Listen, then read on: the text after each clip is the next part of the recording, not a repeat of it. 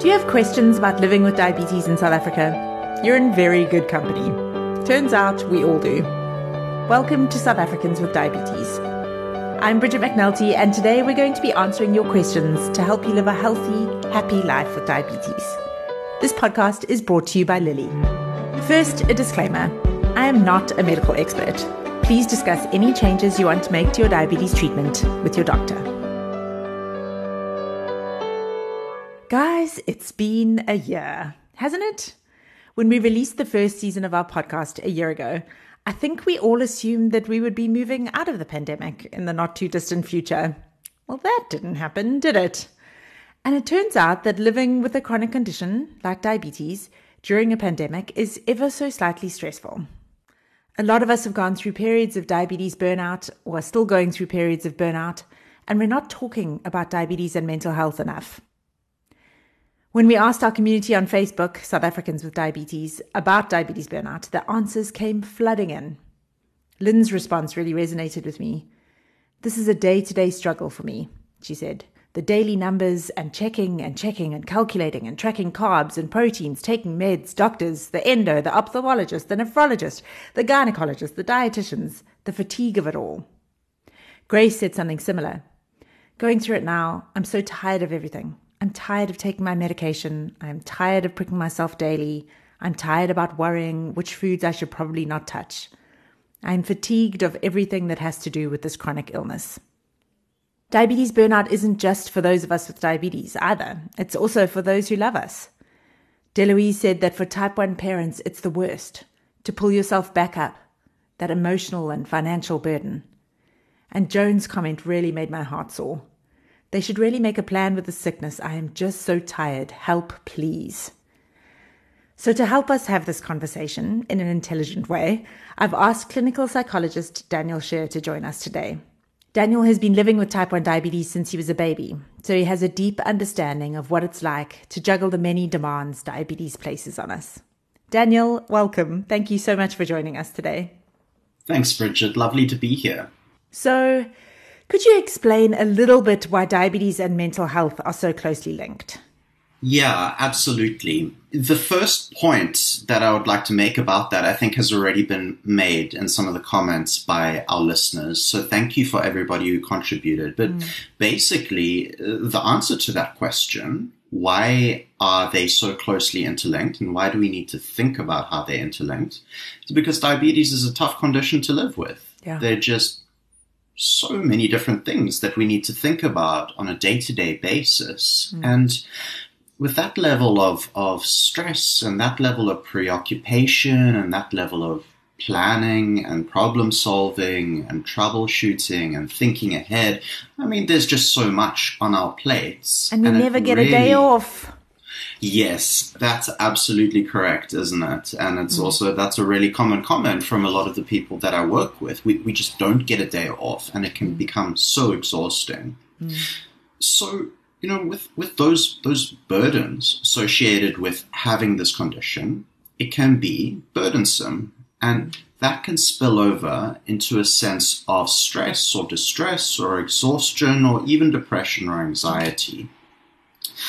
But importantly, and I always like to bring the science into this conversation, it's not just that diabetes is a tough condition to manage because of how much we need to do and think about. There's an extra layer there. As diabetics or people with diabetes, whichever you prefer, we inevitably are going to have blood sugar fluctuations. That's how it goes. It's inevitable.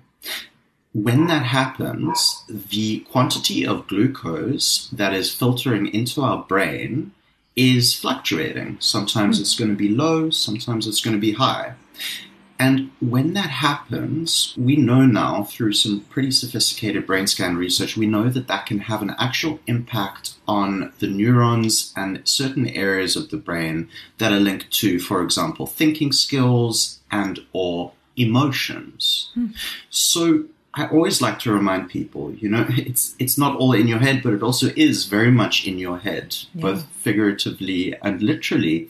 Diabetes is tough, but it also is that much tougher on us emotionally because of the way that it's going to affect our brains. That is fascinating. I didn't realize there was an actual physiological component to, because I know mood swings are like a common symptom of living with diabetes, but I didn't put two and two together about the fact that obviously that's related to something that's going on physically in the brain. So you said there's an increased risk of depression and anxiety, and then a special flavor of the two called diabetes burnout. Could you talk about what that is? Yeah, absolutely. So diabetes burnout, quite simply, is a state of overwhelm and exhaustion that most people with diabetes will encounter at a certain point in their diabetes career. So I'm going to unpack in a bit more detail what diabetes burnout looks like, but just if I can just bring in a stat right at the beginning, and I think this is really important because people with diabetes burnout, they often feel like, you know, this is yet another affliction. This is something they've done wrong. They haven't been on top of it. And that's really not the case. Diabetes burnout is not a mental disorder. It's simply a natural emotional response to a very difficult situation. That feels like such a relief to hear, because there is such a strong sense of failure attached to burnout. And that's absolutely the last thing that you need if that's the way that you're feeling. A natural emotional response. Oh, that's beautiful. When we look at the stats, how many adults experience diabetes burnout? Just so you know, I'm using the term diabetes burnout here, but the way that this is referred to in the literature is diabetes distress. Yes, so I always use I'm using word. those. I think in common parlance, we generally use burnout. I think it has a better ring to it, but I'm using those two interchangeably. So at any one point, 40% of adults with diabetes will have diabetes burnout. Wow. Over the course of a year, 50% of us are going to encounter it. Wow. So that's just it's rife. It's really... That's extraordinary. And I feel like that's not really the way it's talked about, because in my head, it was something that happens like every couple of years you go through a dip and you have like a bad spell with your diabetes. But 50%, that means half of us every single year are going through a dip. That's so helpful to know, because it also means that it's cyclical, right? It's not something that you have to like be really afraid of and then freak out about. It's something that happens and then hopefully lifts, and then will happen again one day and hopefully lift again. Correct. It ebbs and flows, and it also goes along with other life stress. So if we've got a lot going on, with work, for example, we're more vulnerable to developing diabetes distress during that period as well. So how do you identify it? How do you know if you're in a period of diabetes burnout? Okay, so if we look at diabetes burnout and how it actually affects people, looking at some really good research that's been done by some really fantastic colleagues over in the States, we've identified 4 different areas that this can set in. So I'll just cover those areas very quickly, and then I'll go through them again and just give some examples of what diabetes burnout in those domains actually looks like. Great. So the 4 areas, the first is emotional burnout. The second is burnout or distress related to your physician. Okay. The third is regimen distress. In other words, distress related to what we need to do on a daily basis to look after our condition. And the fourth is interpersonal distress or interpersonal burnout, which speaks to our dynamics with our spouse or our parents or our friends or any of our loved ones. So if we unpack that a little bit more, what does the first domain look like? This is emotional burnout, and this is quite easy to recognize because it presents with some pretty powerful emotional experiences, many of which we will be familiar with. I think most people with diabetes will be, quite closely familiar with a lot of these. So some of the common emotional responses that serve as red flags for diabetes burnout, these are frustration, anger, sadness, guilt, resentment, worry, hopelessness, overwhelm. Yeah. Feeling gutful. Those are some of the common. Yeah, well said. Gutful to the list. I haven't seen that one in any of the literature, but they should probably add it. Yeah. So then, along with that, that sense of being hurtful, there's also a cognitive component to it, which often gets linked in under the emotional burnout section. So we're not just feeling hurtful, overwhelmed, resentful, worried. We're also having thoughts along the lines of, there's just no point in doing this. This is so hard. I'm failing. I'm never going to be able to do this correctly. Those sorts of thought processes, they feed into the sense of emotional burnout, and they can actually set you up in a vicious cycle where that gets increasingly worse. Makes sense. Okay, the second domain. This is physician or doctor-related distress. And this is also a very common one. A lot of the people who I work with speak to me about not feeling entirely understood by their doctors, or at times feeling a bit judged. For example, I'm going back to my doctor. I know my A1C has gone up and not down. I'm worried about the judgment that I'm going to get. Yeah. And that fear can very, very often lead to a tendency that I think we're all familiar with, at least those of us who've had diabetes for a long time, which is postponing and avoiding appointments. Yeah. Ideally, we should be going every 6 months. You might find yourself thinking, okay, I'm going to push that out a couple more months. And then all of a sudden, you might find you've gotten to a year or even more than that without having seen your doctor. My endo said that every year, routinely, the 2 weeks after Easter and the 2 weeks after Christmas, he's booked up, and then suddenly everyone cancels because no one wants to show the recent numbers. And I was like, well, yeah, what do you expect? Obviously. Right. And we think that if our doctor doesn't see it, then it doesn't happen. And I'm like, yes, I can see myself thinking that. And I know it's not true, but that's what it feels like sometimes. Like they're giving you the pass-fail mark. Yes, absolutely. And I mean, how can we not feel like that? Because that is what it comes down to, isn't it? We're striving to get our numbers in a good range. And often they're not in the range that we want them to be in. So how can we feel anything other than failure, anything other than judgment, even if that's not necessarily the message that our doctor is sending us? Yeah. Okay, the third domain. This is regimen or behavior-related distress. So we often see this when a person just starts to lack the motivation that they need to stay on top of all these behaviors that are required to manage blood glucose, ranging from testing and injecting to doctor's appointments, to eating appropriately, to exercising frequently, to going to your ophthalmologist, etc., etc. We start to feel, when we have burnout, we start to feel that we're not taking care of our diabetes and we're worried about this, but we can't quite find the motivation to change our behavior. Yeah. So there's a real sense of, I'm struggling and I don't know what to do. And this can then further fuel these sorts of regimen-related distress behaviors, such as avoiding testing. You know that it's not going to be a good reading, so you choose not to test and you push that out for a bit, and you sort of just convince yourself that if you forget in the moment, then it's not really happening. Yeah. I see this often with comfort eating, for example, which, again, most people do to some extent and is absolutely fine to do it. But obviously, if we're eating something that's, high in carbs or high in sugars, we need to bolus for it. And sometimes when people are feeling burnt out, they will find that they're comfort eating more than they would like to be doing. They're eating things which they would rather not be eating in the long run, but in that moment, they need that rush. And it's interesting how adding a bolus to that can sometimes feel like you're making it real. The fact that I'm using in inverted commas, cheated. I don't like the word cheating. I don't think it's appropriate, but you feel like you've done something wrong and then you avoid bolusing as if that's going to make it less real. That's so funny to me because that logic makes perfect sense to me. And I can see exactly why someone would think that. And then, but when you actually say it in words, I'm like, but it doesn't actually make sense.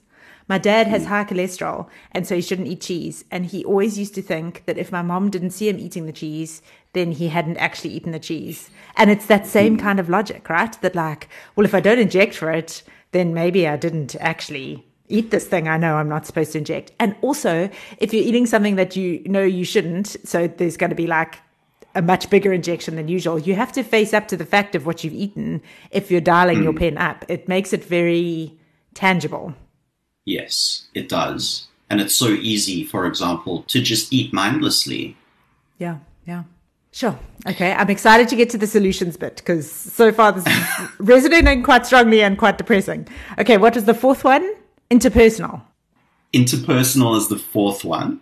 And that is a sense of isolation. That's the most frequently occurring phenomenon that I see. People feeling isolated, disconnected. They feel like no one understands what they have to deal with. Certainly, as a type 1 diabetic, I've felt that periodically throughout my life. Even when people try to understand, it can be, I think, very hard for somebody who doesn't know the day-to-day management requirements for them to actually understand what it means to have this condition.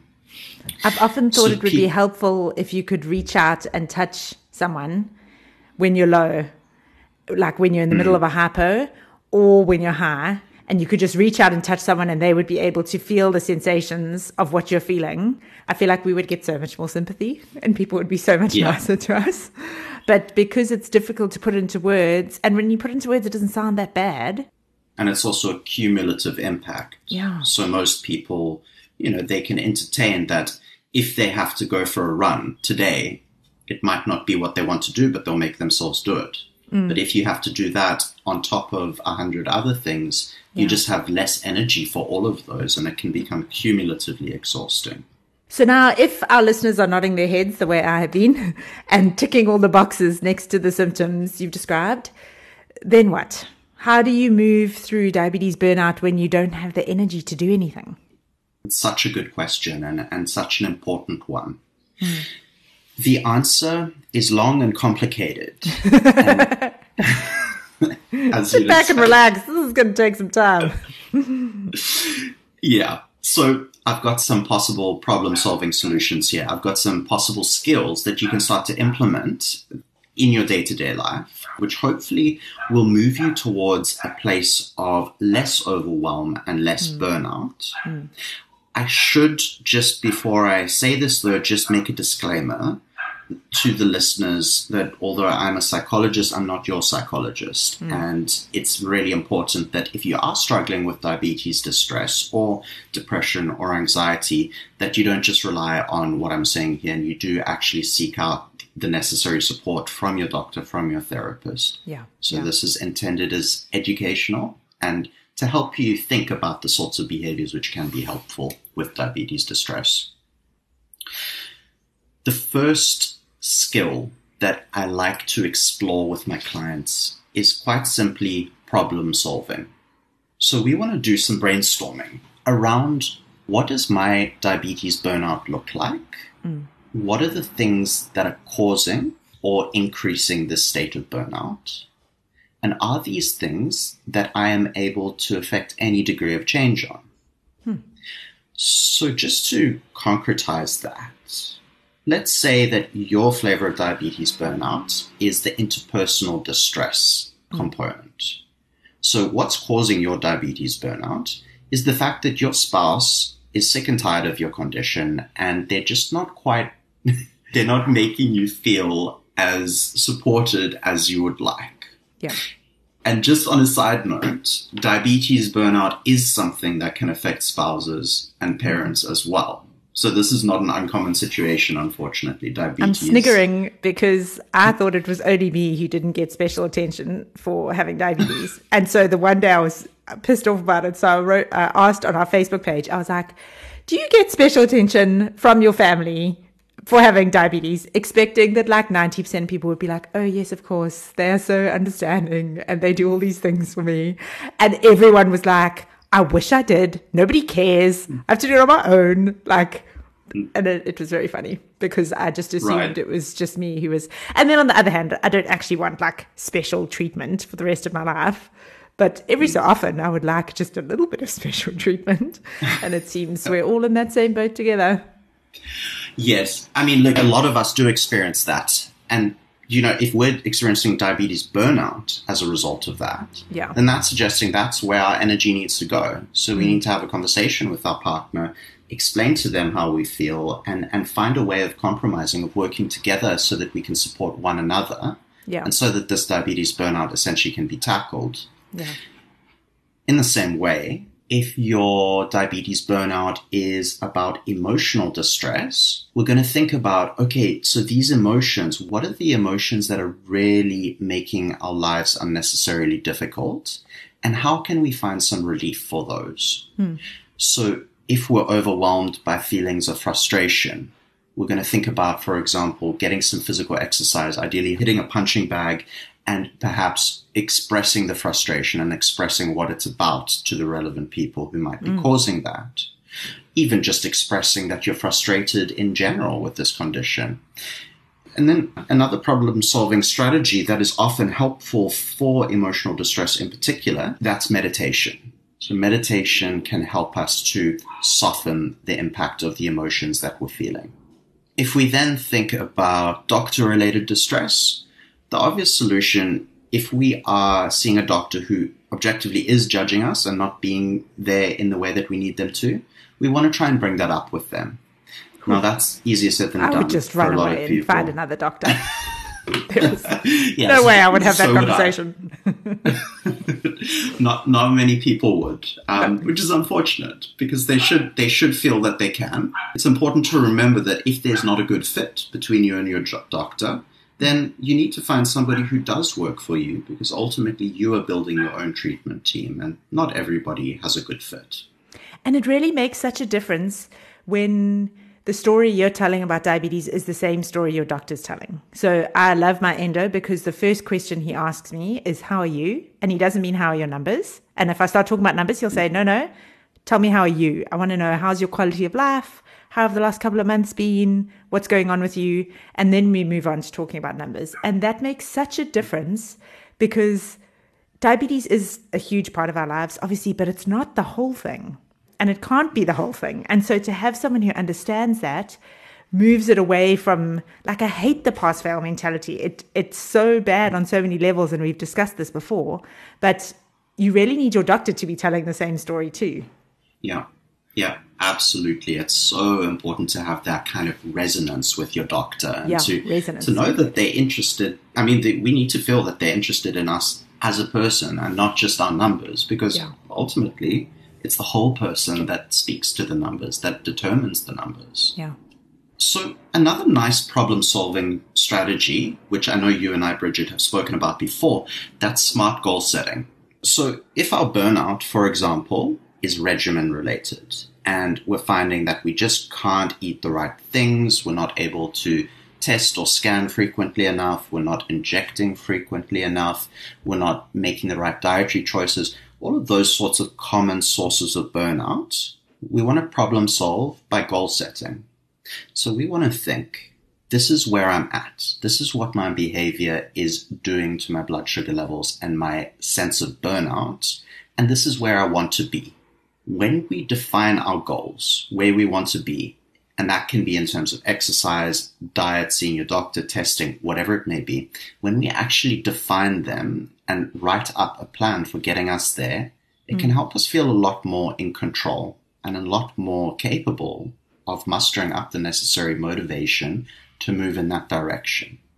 And also it takes it from being this big mess of, oh my goodness, everything is not working, to, okay, what small thing could I change? Like maybe this week I'm only going to focus on walking for 30 minutes a day and see if that helps. And then next week I'll add another small behavior change and see if that helps. Instead of being like, I'm going to conquer this whole mountain, because if you don't have the energy to do anything, that's just too exhausting.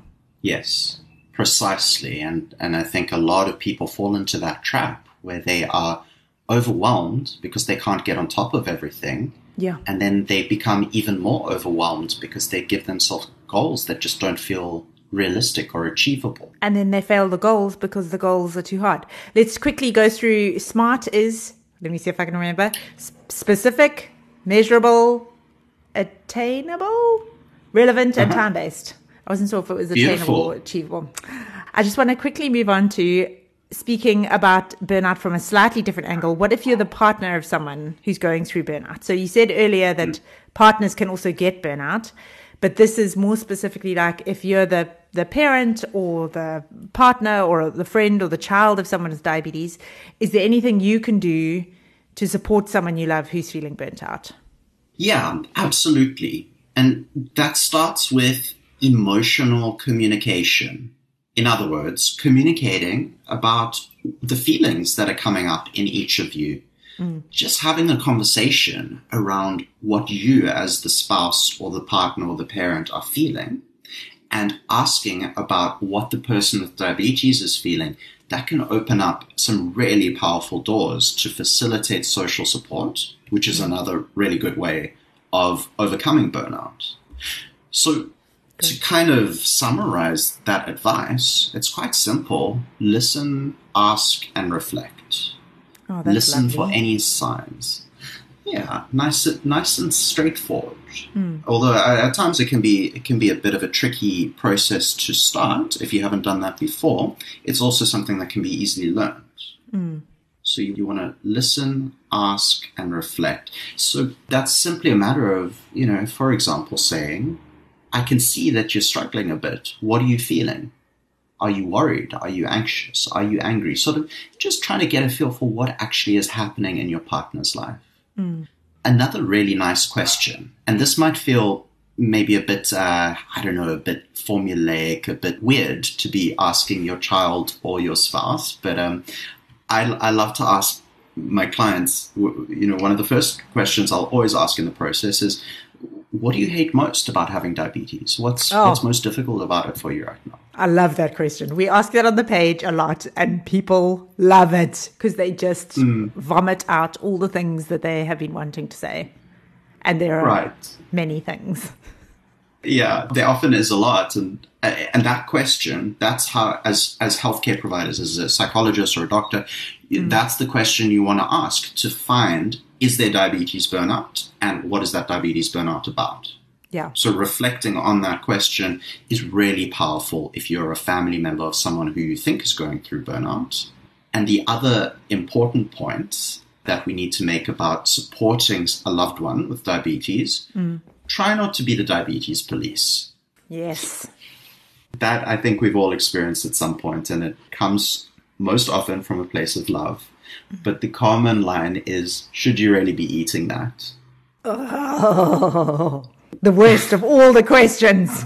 Right. It really is. It really is. It can be so triggering for a person with diabetes to be asked that or something along those lines. So as a carer, as a loved one, as a spouse, just try to be mindful of the sorts of questions that you're asking and the way in which you're asking these questions. Lovely. Go gently. Yes. I feel like that should just be our advice for everyone living with diabetes or loving someone with diabetes or even just in the world. Hey, go gently. So we are almost out of time, sadly. I wanted to ask if you have any final words of wisdom you want to impart about diabetes and mental health. Go gently can be it. I think that's a great one. Go gently. Easier said than done at times, though. And on that note, it's important to note that as people with diabetes, we're at a high risk of developing burnout, but also clinical depression, anxiety disorders. Sometimes when you're feeling completely overwhelmed, the last thing that you're able to do is think about more skills and strategies to add to your life. It can make it even more overwhelming. And if you're finding that you're feeling this way, it's not uncommon and it's okay to feel that. What I would encourage you very strongly to do, though, is if you're feeling that you're burnt out and that you don't know how to move forward from it, that you bring this up, ideally with your doctor, or else if you have one with your psychologist. And if it's to your doctor, tell them how you're feeling and ask them if they can refer you to somebody who can help. Oh, that is, such good advice. Thank you. One final question. Daniel, what makes your life sweet? I love that question. So my life is made sweet by my family, which consists of my wonderful wife, Jess, and my 2 fur children, Chaos and Winnie Cat. Those are terrific names. Well done. That's sadly all we have time for today. I feel like I could talk to you about this stuff all day, and we will continue doing so into the future. Thank you so much for joining us, Daniel. It's always such a treat to speak to you, and I always feel like I learn something new when we speak. If you're struggling with diabetes, burnout, or any mental health issues, please know that you're not alone. You can reach out and talk to us on Facebook, South Africans with Diabetes, on Instagram, sweetlife.org.za, or head to our website, sweetlife.org.za, for more diabetes information and advice. And remember, as Daniel said, it's so important to ask for help. You can ask your doctor or your psychologist. Diabetes, burnout, and depression and anxiety are so common, and it's really important to get the support you need. We have so many great episodes coming up. Unpacking diabetes stigma, figuring out insulin timing, looking at the language of diabetes and the future cost of diabetes if South Africa doesn't wake up and do something about it. So much to talk about, and I'm really pleased that you've joined us. I want to thank you for taking the time to listen today and invite you to subscribe so you don't miss an episode. It's such a pleasure to be able to spend this time with you, and I really appreciate it. I'm sure your diabetes management appreciates it too. Big thanks to Lilly for sponsoring this season of South Africans with Diabetes. Lilly is the leading provider of insulin in South Africa, supporting people with diabetes through high-quality, affordable products. Lilly unites caring with discovery to create medicines that make life better for people around the world. This podcast comes to you from Sweet Life Diabetes Community. We are South Africa's largest online diabetes community, a space to connect with other people living with diabetes, share tips, and offer advice. Our website, sweetlife.org.za, has all the diabetes info you need, all in one place. We're like the diabetes Wikipedia of South Africa. We offer expert advice that's easy to understand and written just for you. Whether you're looking for the latest news and updates on diabetes in South Africa, tips to manage your condition better, meal plans and diabetes-friendly recipes, exercise suggestions, or how to lose weight, we have an expert answer for you. We also have free ebooks to download, a diabetes cookbook, diabetes guidebook, and a healthy food guide. Most importantly, we have a community of people with diabetes who understand what it's like to live with the condition every day. We're all in this together.